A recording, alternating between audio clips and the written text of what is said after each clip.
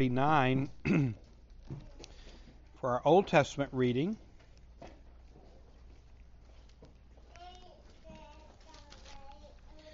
I'll be reading verses 1 through 6 of Isaiah 49. And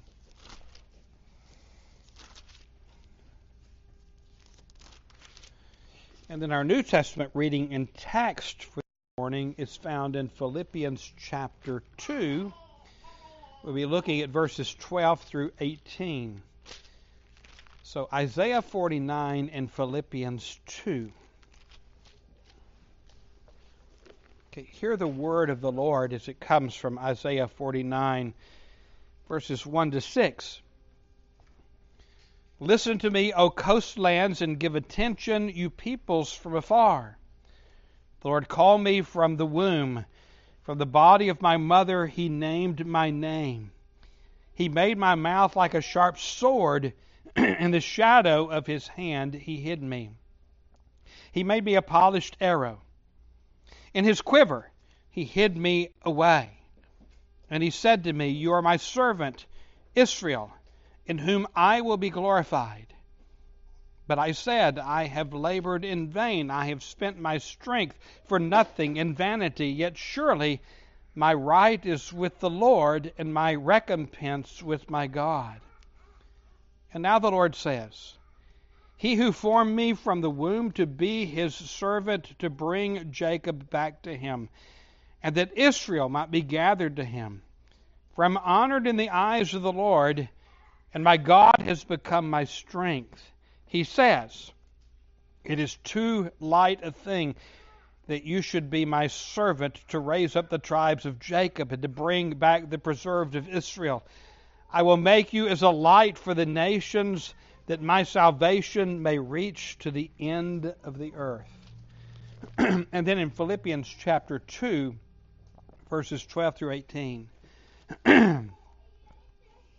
Therefore, my beloved, as you have always obeyed, so now, not only is in my presence, but much more in my absence, work out your own salvation with fear and trembling. For it is God who works in you both to will and to work for his good pleasure.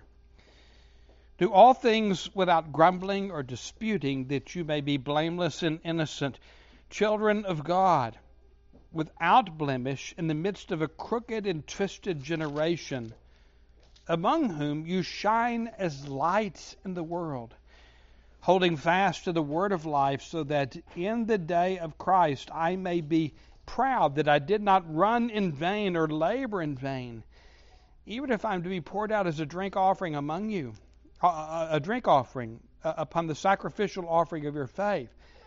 I am glad and rejoice with you all. Likewise, you also should be glad and rejoice with me. This is the word of God. Let's pray. Father, we pray that you would bless the reading and the hearing of your word to your people. Holy Spirit, that you would do your work of illumination. We long to understand and to know your word, to rest in it, to believe in it, to obey it where necessary, because it comes to us from your mouth. It's God-breathed. And now, Lord, we come to the preaching of your word. Grant strength. Grant the unction of the Holy Spirit to your servant and the proclamation of the gospel of the Lord Jesus Christ, that you might be glorified. As your people, in a constable way, listen to your word and take it in and believe it. And it bears fruit in their lives to live it. In Jesus' name we pray. Amen. Well, it's been a month since I've been here, because the third Sunday in October coincided with our meeting of Presbytery, and it's a lot to go down to Georgia for 2 days and then run over here, and so the session allowed me to actually go to my own church. I've actually visited my own church twice in the last 4 weeks. and I can't remember the time was before that, but it's my joy to be back with you. Let me remind you, we're in the midst of this new series on Paul's letter to the Philippians. One of the things I told you up front about this book is it's a very warm book because of the relationship that existed between the Apostle Paul and between the believers in Philippi. It's warm, it's personal, it's a thank you letter that Paul is writing because Paul finds himself in God's providence. He's under house arrest. He's chained to a palace guard. The Philippians had no idea what had happened to him. We don't know how they learned it, but as soon as they learned about the circumstances of their beloved Paul, they take up an offering. They send it with Epaphroditus. They tell Epaphroditus, you stay as long as you need to stay to take care of Paul and to meet his needs. And part of what Paul's doing in this epistle is he's saying to them, thank you for caring for me. Even though he says in this epistle, I'm really not in need. Now, everybody knows that he's in need except for the Apostle Paul. We see that as we read this. But one of the things that we find with this personal approach to this letter is it doesn't out as some of Paul's epistles, as they typically do. Oftentimes they'll begin with what we call the indicative. There'll be 2 or 3 chapters that are about doctrine and truth and who you are in Christ, that are rich in that doctrine.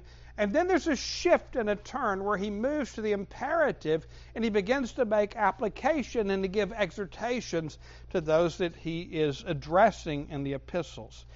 And this, it tends to be more intermixed. There's some autobiographical material that we find here. There's this warmness and this exchange that takes place. But one of the things that we saw last time that I was here, just to remind you, is even when Paul turns early in the epistle to an exhortation, to an imperative. And in that case, let this mind be in you, which is in Christ Jesus. In other words, have the attitude that we see in Christ Jesus, which means be humble among each other, even as Christ Jesus humbled himself. Then he grounds it with Christ as the example. And we had this glorious Christ hymn in the first part of this chapter that speaks of the humiliation of the Lord Jesus Christ as he humbled himself, the obedience of the Lord Jesus Christ as he obeyed the Father in everything, and in particular, the completion of that obedience in death on a cross. And then the second half of this Christ hymn is the exaltation of Christ Jesus because of how he humbled himself before God and was obedient. And he was given the name above every name, which of course is the name Lord, that at the name of Christ Jesus, every knee shall bow of those in heaven, on earth, and under the earth, and every tongue confess that Jesus Christ is Lord, to the glory of God the Father. We have this great example of Christ Jesus to be the ground for this exhortation. Be humble. Be humble with each other. Well, we continue to move on with exhortation, but also intermixed with deep theology in the text that we have for today. Look at what he says. Exhortation. Therefore, my beloved, as you have always obeyed, so now, not only in my presence, but much more in my absence. He's saying, you have this reputation. I've seen it. You've always been obedient, meaning fundamentally obedient to God, but also being obedient to God by being obedient to the exhortations that the apostle himself has given to them. He says, be obedient not only in my presence, when I'm there, but in my absence. It sounds like a parent, doesn't it? It sounds like mom and dad. It sounds like my wife. My wife and I have this little thing when I'm taking off. Almost every time she'll say, be good. And you can hear in the background, be good, not only in my presence, but also in my absence. Be good. And I have this little retort, why? That's no fun. Now, that's a jovial thing that we say among ourselves, and she chuckles and I chuckle, and we do that over and over and over again. But is this not true really of parents?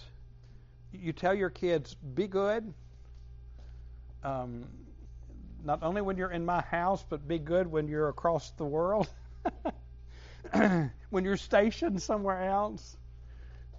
Not just remember mom and dad and be good, but remember your God.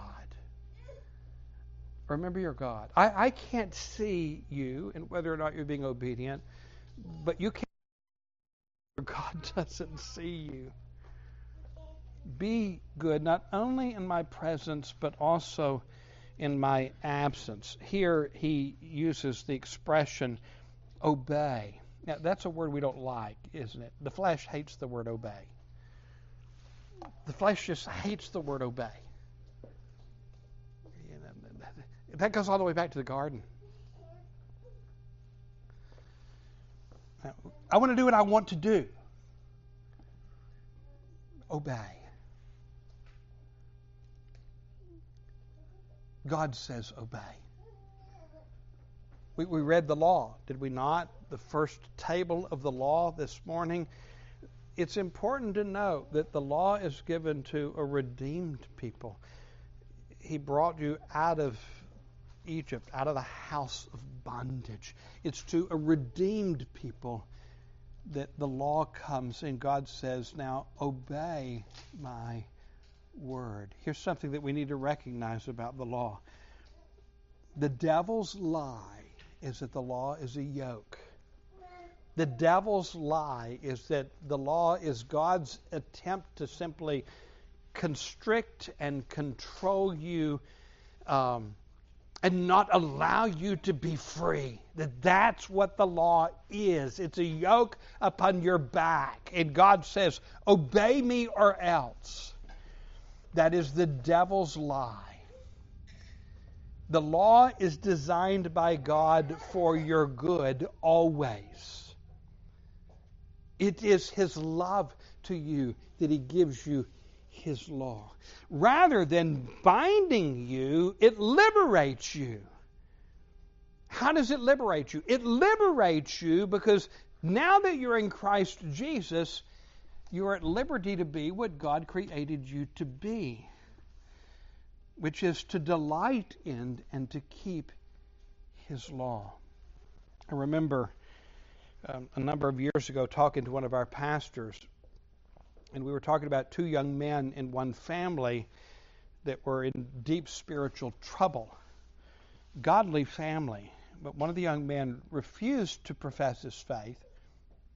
The other young man actually was later excommunicated, but was restored. You know, the Lord brought him back in repentance. We're thankful for that. And when the pastor was dealing with both of these young men, he took them to the passages that talk about delighting in the law of God. The law of God is sweeter than honey, sweeter than the honeycomb, more to be desired than gold, than much fine gold. And both those young men said, I don't believe that. I don't believe that at all. I don't desire restrictions. I don't desire laws that limit my liberty. Their problem was they didn't understand who God is. You need to recognize that. If you're in your mind, your view of the law of God is the law of God is it's God's way of trying to control you and to restrict you and to strip you of your liberty. If that's your view, your view of God is wrong. No, God wants you to be what He created you to be in the liberty of what He created you to be. And His law is the way you pursue that. His law is always good, but it takes the regenerating work of the Holy Spirit in order to change your disposition to see that law for what it is and to delight in it and to desire it more than honey and more than fine gold. The flesh doesn't like the word obey. Our Lord Jesus Christ, when He came in the flesh, obeyed the Father at every point, even unto death on the cross, and delighted in doing his Father's will. He said, that's my meat. My meat, my sustenance is do the will of my Father. The Lord Jesus Christ understood. Of course, he's God the Son made flesh. But he teaches us as well. We shouldn't be afraid of the word or recoil from the word obey. Obey. Not only as in my presence, but much more in my absence. Now we have another conundrum. The flesh doesn't like the word obey. Our understanding of the gospel of the Lord Jesus Christ and justification by grace through faith alone and not by the works of the law makes us recoil from the word work or works when it is associated with the salvation of God. And yet that's exactly what Paul tells us in the text. Okay, obedience is tough because of the flesh. But God is at work in you. Before we get to that, though, look at what he says. He says, work out your own salvation with fear and trembling. Do you hear how we recoil from that? I'm saved by grace, not by works. That's true. So why is Paul the champion of justification by grace through faith? Why is this same Paul saying, work out your salvation with fear and trembling? And here's where you've got to learn something very important when you're reading your Bible. This is a hermeneutical principle, or a principle of interpretation. When you come to theologically charged words like salvation, be careful. It's not important at that point to understand what is the systematic theology, what is its definition of salvation. What's important is how is that theologically charged word used in this text in the Bible. And the word salvation is used in different ways in the Bible. The same Paul says that, we're justified by grace through faith and through faith alone, not by works. He tells us that even the faith itself is the gift of God. We're talking about justification when he's talking about salvation in that sense. But when you read the whole of Scripture, you find out that the word salvation sometimes is referring to our standing before God, which is what justification addresses. But sometimes the word salvation is used in a broader sense, of the whole of the application Christ secured in the cross to you, which is more than justification. Now, I may have used this illustration with you before, but I'm going to use it again because it's a good illustration. Salvation is like a bouquet of flowers with different flowers. A rose, an iris, a petunia. My grandmother used to have petunias in her garden. Daisy. Each different aspects representing different aspects of salvation, like justification, like sanctification, like conversion, like calling, like regeneration, like glorification, adoption. These are blessings that are yours, that are the package of salvation when you look at all of it together. You have to understand the individual flowers. You have to understand the individual aspects of our salvation and how they interrelate with each other. But you get the whole bouquet. And it's wrapped up and tied together by union with Christ. And when you come to Christ Jesus, you get the whole bouquet. You get justification. You get sanctification as well. There is rightly a way of saying, I've been saved. You hear that? I'm saved. I've been saved. The Lord brought me to himself. I repented and I put my faith in the Lord Jesus Christ. I'm saved. And that is a legitimate way to speak. That's talking about justification. You're standing before God. You can also say, just as equally, I'm being saved. That is, the work of sanctification is ongoing in my life, conforming me to the image of His Son. Not imperfection in this life. But you can also say, I will be saved. That is, in terms of glorification when Christ comes in the clouds of glory. The same word saved, but understood from this first this perspective, then that, and then the other. When Paul is speaking about work out your salvation with fear and trembling, he's not talking about your justification. Your works contribute nothing to your legal standing and status before God. You're declared righteous by grace through faith based upon an alien righteousness, that is, a righteousness not your own, that's credited to your account or imputed to you, and that's the righteousness of the Lord Jesus Christ. And works have nothing to do with your justification. But everyone who has saving faith unto justification works. Because sanctification always accompanies justification in the life of the believer. And therefore you do work. And it is a struggle working out your salvation with fear and trembling. It's a cooperative effort. The Spirit of God is at work in you, yes, but you are cooperating with that in submission to Him. He works in you. The end result of that are good works that you perform. And the text here anticipates that. Look at what he says. Work out your own salvation with fear and trembling. And I'm so glad for this comma in what follows. For it is God who works in you both to will and to do for His good pleasure.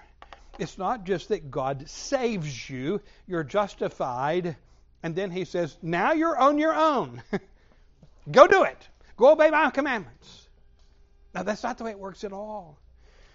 The God who saves you by grace through faith, you're also united with Christ. Sanctification is taking place in you. He doesn't leave you or forsake you. He is at work in you, giving you the want to and the to do. The desire to obey Him comes from that inner work of the Holy Spirit that takes place in you. We talk about TULIP. We talk about the P of TULIP, the 5 points of Calvinism. The P is what? Perseverance of the saints. That is, those who have saving faith persevere. They continue to believe until the end. But you can also see the P another way. And when I do the Ordo Salutis, when I write it on the board, I put in parentheses, preservation. You persevere because God preserves you. God is at work in you. He will not let you go. You work out your salvation with fear and trembling, but you're not by yourself. You're united with Christ. He's at work in you, giving you both the want to and the to do, the power to do. That is to walk in obedience to Him, which is what the exhortation is. It's important that we understand this. And it's important that we understand it's both and, it's not either or. Salvation is not a smorgasbord. You don't go up there and say, well, what is Jesus offering me? Oh, I want some of that justification. I certainly don't want to go to hell in the end. Give me just a taste of that sanctification. I kind of like my sin a bit. Give me that adoption. I want to be a son. And give me that perseverance. I mean, I want to continue to believe. We'll hold off on the glorification until the end. Now, that's not the way it works. It's not a smorgasbord. You get the whole bouquet. Salvation is the whole bouquet. And that's what's given to us by God. So work out your salvation with fear and trembling, for it is God who works in you both to will and to do for His good pleasure. And then he says, do all things without grumbling or disputing. He just uncovered another sin, didn't he? No, two sins. Sometimes I think the people in the pew are experts at grumbling. Whether you're talking about an OPC church or you're talking about Israel in the wilderness. We know how to murmur, do we not? Look up, confess up. You know how to grumble, you know how to complain, and those in the pulpit are good at disputing. Actually, those in the pew are good at disputing, and believe me, they may not show it, but those in the pulpit are good at grumbling as well. Flesh, it's the flesh.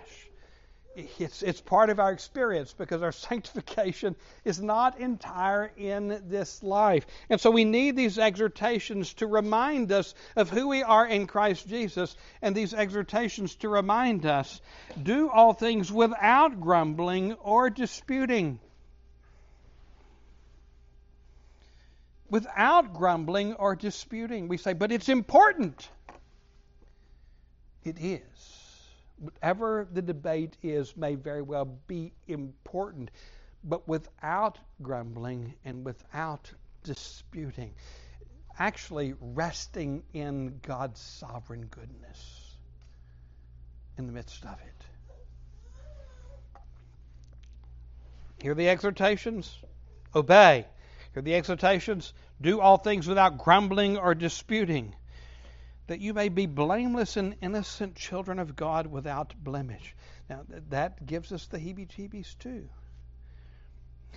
Work out your salvation gives us the heebie-jeebies. Obey gives us the heebie-jeebies. Y'all know what heebie-jeebies are? Okay, just making sure. Blameless, innocent, without blemish. I hear those words. I look in the mirror and I see blemishes. Do you?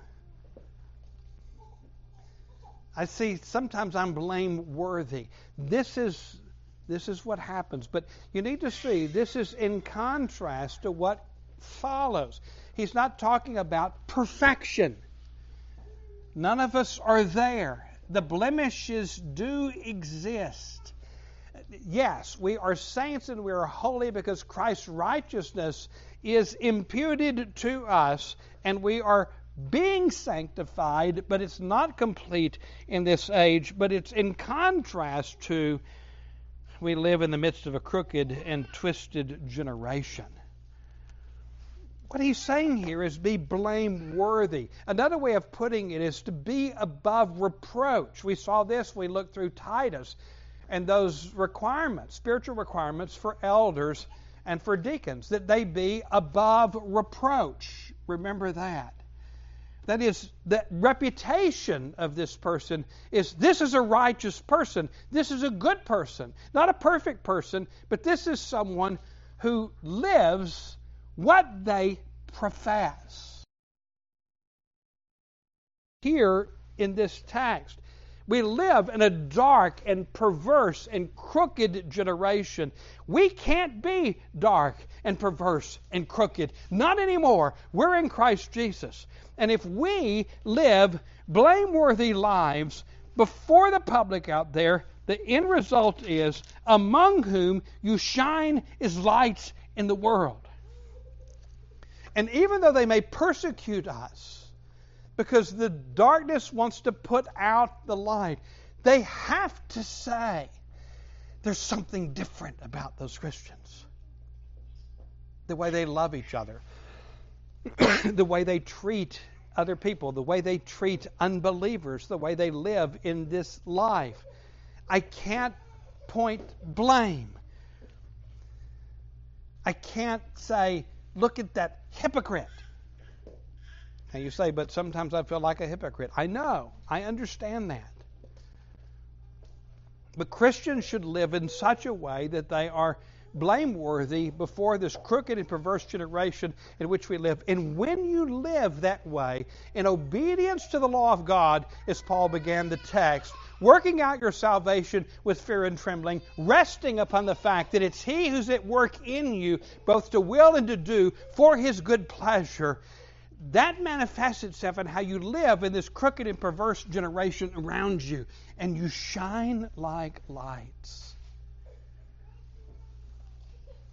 And you're planting seeds of the gospel that are as important as when you testify to the gospel itself. when they see your life is transformed, when they see the difference that's in you because God is at work in you, then it makes believable what you tell them about why you're this way. It's because of Christ Jesus and what He's done for me and in me. And only because of Christ Jesus and what He's done for me and in me. And seeds of the gospel are planted, and you may not even realize they're being planted. I knew a guy that was telling a story a few years back at science camp. One of the teachers that particular year, and he was in the fire department, and he had a close friend who was an unbeliever that was in the fire department as well. And sometimes they talked about Christian faith and one who wasn't a believer. Sometimes he was a bit ridiculed by this friend, but for the most part, that wasn't the case. Then they had a situation where a house burned down, and 2 children were burned up in the house.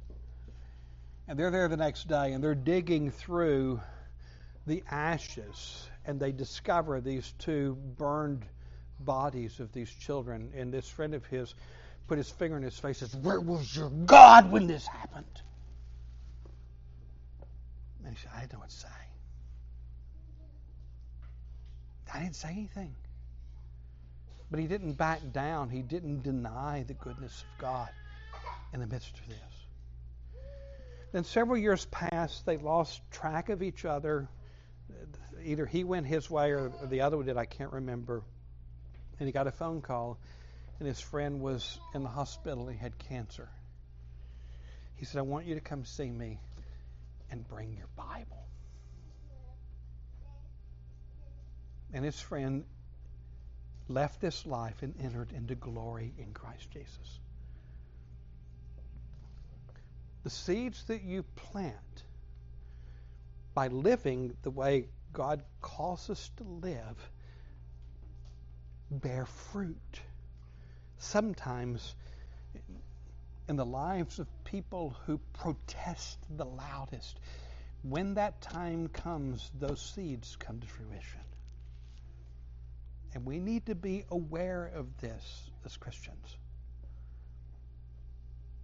in how we interact in the world. How tempted are we when we're in the right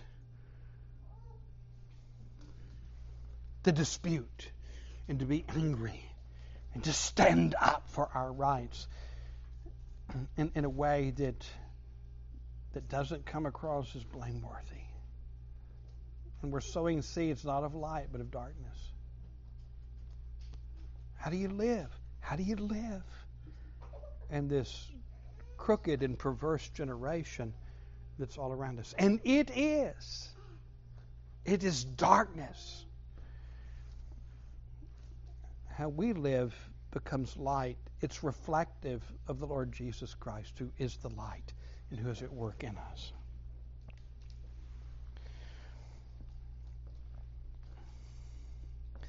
Whom you shine as lights in the world, holding fast to the word of life, so that in the day of Christ I may be proud that I did not run in vain or labor in vain. Here Paul is in prison. Remember, here he is. He's received this gift from this church that he loves.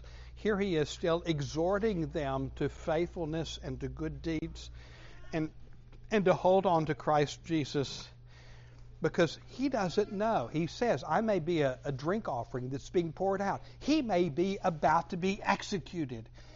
And what does he long for? He longs for there to be fruit for his ministry.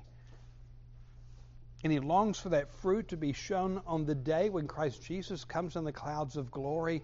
And there are these Philippians. There's Lydia. There's her family. There's the Philippian jailer. There's his family. There's Epaphroditus. There's the others that are part of the church in Philippi. And they are righteous in Christ Jesus. And so his sufferings in his own ministry and the persecutions that's brought to him, these things are not in vain, but they're producing fruit that is everlasting fruit and eternal fruit. And that's what he's longing for in those to whom he's ministered. It's evident it's there, or Epaphroditus wouldn't be there with the gift. That I may be proud that I did not run in vain or labor in vain, even if I am poured out as a drink offering upon the sacrificial offering of your faith. Even if it's cost me my life, even if it's cost me everything, even if Herod's going to remove my head because of the testimony of the Lord Jesus Christ. I am glad and rejoice with you all. This is the epistle of joy. I'm glad. I'm willingly poured out as a drink offering. I willingly sacrifice my head. There's fruit in your life from this ministry. Likewise, you also be glad and rejoice with me. This is the epistle of joy. He's in prison, but he's rejoicing. He's in prison. He's calling upon the Philippians to rejoice. This is canonical. The Spirit of God inspired this letter. It's not just to the Philippians, it's to us. The exhortation to us. We are to rejoice because of what Christ has done in us, for us, in us, and what Christ is doing through us. And all of that is seen in this passage. Let's pray. Father, we thank you for this portion of your word. We thank you for the salvation that we have in Christ Jesus and how full that salvation is. Father, we thank you that, yes, when we are consumed with you and with your salvation, we can rejoice even if imprisoned, as Paul did. Oh Lord, we pray that on that last day we will be able to see the fruit of seed that you used us to sow, that we didn't even know took root. And we will rejoice before your throne. And Lord, we pray that you would work in us to will and to do your good pleasure. And you continue to do so. In Jesus' name we pray. Amen.